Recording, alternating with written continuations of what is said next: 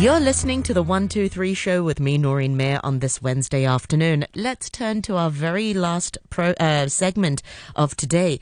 In the next 10 minutes or so, we'll be hearing about strategies for solving the Rubik's Cube and also about an upcoming world record Rubik's blind solving event. And joining us on the program is Dean Zambelikos, who is the co-founder of Cade Global, which is a platform that aims to bring people together through play. Welcome to the program, and thank you so much for joining us this afternoon, Dean. Hang on a second. I'm afraid we may not have the audio for this. It's always like this. We are live this afternoon, by the way, on Facebook, so feel free to join us there for our listeners. We are live, Noreen Mayer, on RTHK Radio 3, and sometimes I wonder how many of you actually grew up playing the Rubik's Cube and how many of you, like myself, are unable to solve it, because it is quite the art form to be able to solve it, and not everybody can. Let's try and see if we are able to get Dean back onto the program. Are you able to hear me? Yes, I can. Excellent. Perfect. All right. So, Dean, what's your connection with the Rubik's Cube then? Tell us the story. This is a long time connection now. I actually signed the license for the Rubik's Cube in Southeast Asia back in 2006, before it became popular once again. So very, very small company. I'd only been in Asia a few years. There was a lack of supply, and there wasn't a ton of demand. At least it was pent up, but not proven. And so I managed to get the license and acquire it at a pretty low cost. And so fast. So you brought the 16 Rubik's Cube to Hong Kong, basically, the original game. Wow. That's correct. So it was actually for all of Southeast Asia, and we had a very good partnership with Toys R Us at the time, and that's really where we were driving the majority of our business. And as soon as we brought it in, it just flew immediately. I mean, the test was mainly in Hong Kong, like moth to a flame. I mean, Hong Kongers just gravitated towards it. And then, well, it's continued. So 16 years later, we're still here. Yeah. We now service more and more of retail channels across the region. And Rubik's, I would say, is stronger than ever. What's the appeal with the Rubik's Cube? There's something quite magical about you see it, you just want to pick it up and then start shifting. I mean, yeah, what is the appeal, do you think? Yes, I mean, okay, humans are visual creatures, right? Primarily, and so it's not just about that, but there's certainly a very, very nice visual connection when you see this 6-colored cube, and it's scrambled, and then all of a sudden somebody's able to make it look whole. Yes. Oh, what an amazing transformation! And then, of course, the sound that goes along with it. It's like, it's almost like an analog version of haptics that happen in your smartphone. The sound it makes and the visuals that go along with it, and even the feel in your hands. It just has that I don't know what it is, but there's something there that's just been enduring. And now we're coming up on a 50-year anniversary. So this is pretty much let's just say that's a global phenomenon. Yeah.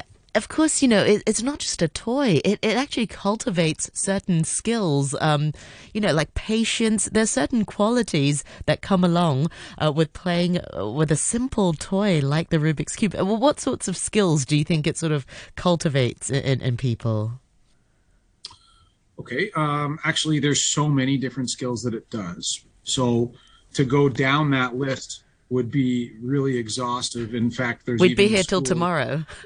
We'd be able till tomorrow. There's actually a whole curriculum piece that is based on that. It has, I think, 91 different courses that you can actually apply in an educational platform using schools. And it's called a You Can Do the Cube campaign that is growing in institutions, educational institutions around the world. Wow, I had no idea. Yeah, you can teach all sorts of things from Fibonacci sequence to all, there's a lot of real world applications that you could use with the cube as as the vessel. And so that is actually it's really neat part of what the whole program is about. But you mentioned it right at the beginning, problem solving. That's probably your number one feature. You have this seemingly impossible task that has, it's so attainable, but it's so challenging. And when you apply a certain set of solutions, step by step, you can solve the cube. And so it's really about applying those solutions and breaking that big problem down into little parts, and then applying the solve along the way, and then getting the end result Yes. when you're finished. I'd love for our listeners to join us on Facebook if you can. Noreen Mayer on RTHK Radio 3. You'll be able to see Dean and hear him there. He's holding actually a Rubik's Cube. Can you give our listeners some sort of tips and strategies? Do you have to have a really good memory when it comes to playing with the Rubik's Cube, just to memorize, the steps for putting the tiles in the correct place? Hiles is correct. And a memory, yes. I mean, there are different sequences and different steps that you apply to solving a cube. And of course, the more experienced cubers and the speed cubers, if you haven't seen the Netflix program, go watch it. It's fantastic. But essentially, it's applying those different steps, understanding where the cubes are located on the whole, on the cube as a whole, and then knowing what step to take next.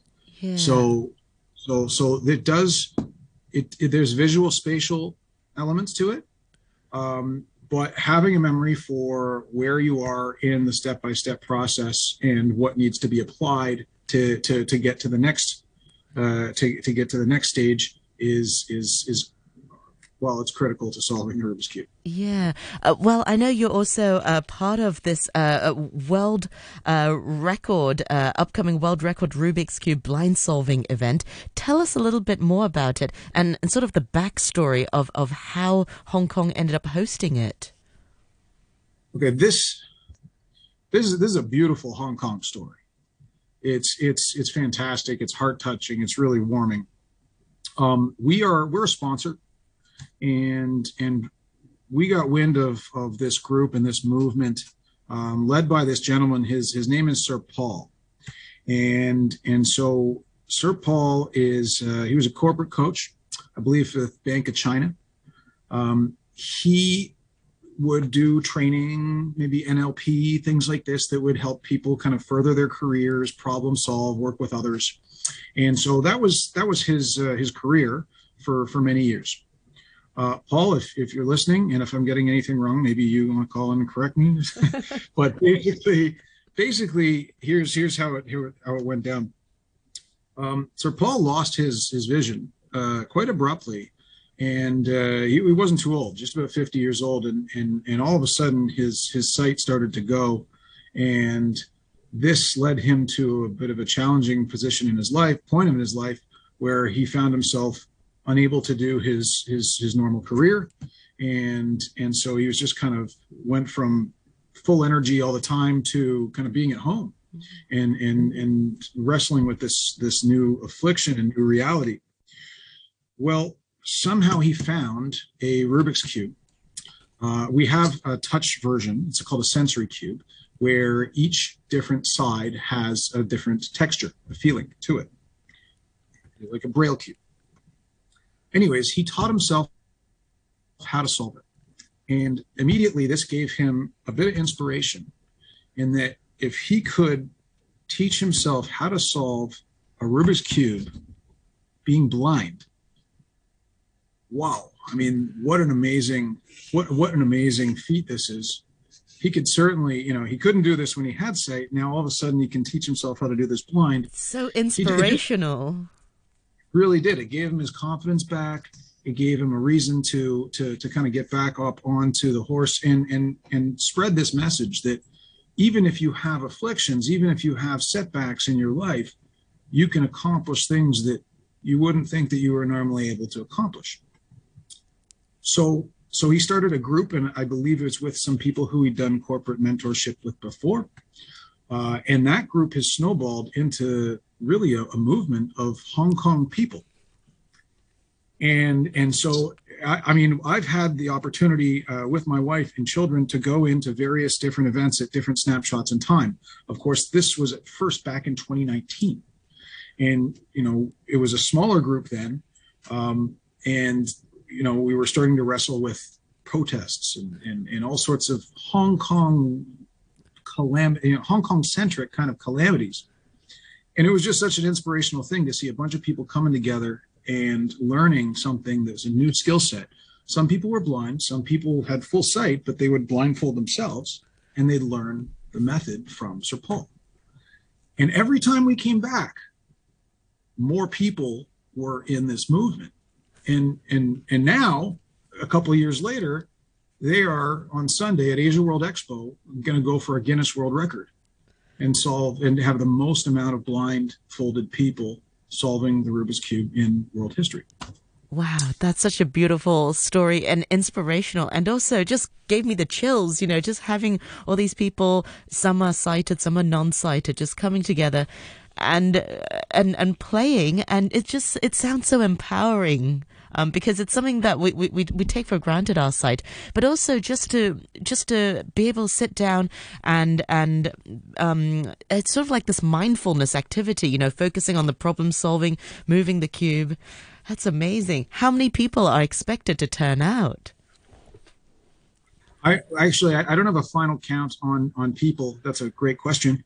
But I expect it's somewhere between 300 to 400 people. Wow, you'll have to keep us posted, Dean. That's amazing. Yeah, no, it's so impressive, and the movement really does give you chills. It's an ode to the Hong Kong people, just resilience, cutting through problems, breaking things down step by step, but persevering. Yeah, and that's really the message that I've taken out of this whole experience thus far. And to be blindfolded as well. I mean, forgive me, but I can't even really solve a Rubik's Cube with my eyesight, you know, and it takes so much patience to relearn this new skill of not having your sight. Absolutely. I mean, it's challenging enough with full eyesight, and of course, take away your primary of the five senses, and it certainly does. It does make it, you know, a lot more challenging, but doable. Yeah. So you're responsible for bringing the Rubik's Cube to Southeast Asia. Can you solve it without your eyesight then, Dean? Can you blindfold? I have done it.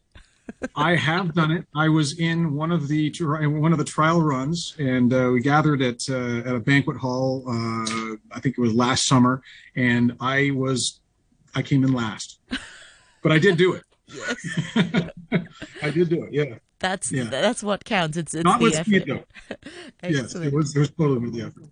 So remind our listeners once again how we can find out more about the event. When is it happening? And I suppose all our listeners will keep their eyes peeled to this wonderful Guinness World Record. Hopefully Hong Kong will attain it. Tell us more. Okay, so it's Asia World Expo this Sunday, and it's an official Guinness attempt at the most people solving rotating tactile puzzle cubes, and so that's the official disclaimer on Guinness. I believe it's around 12 o'clock.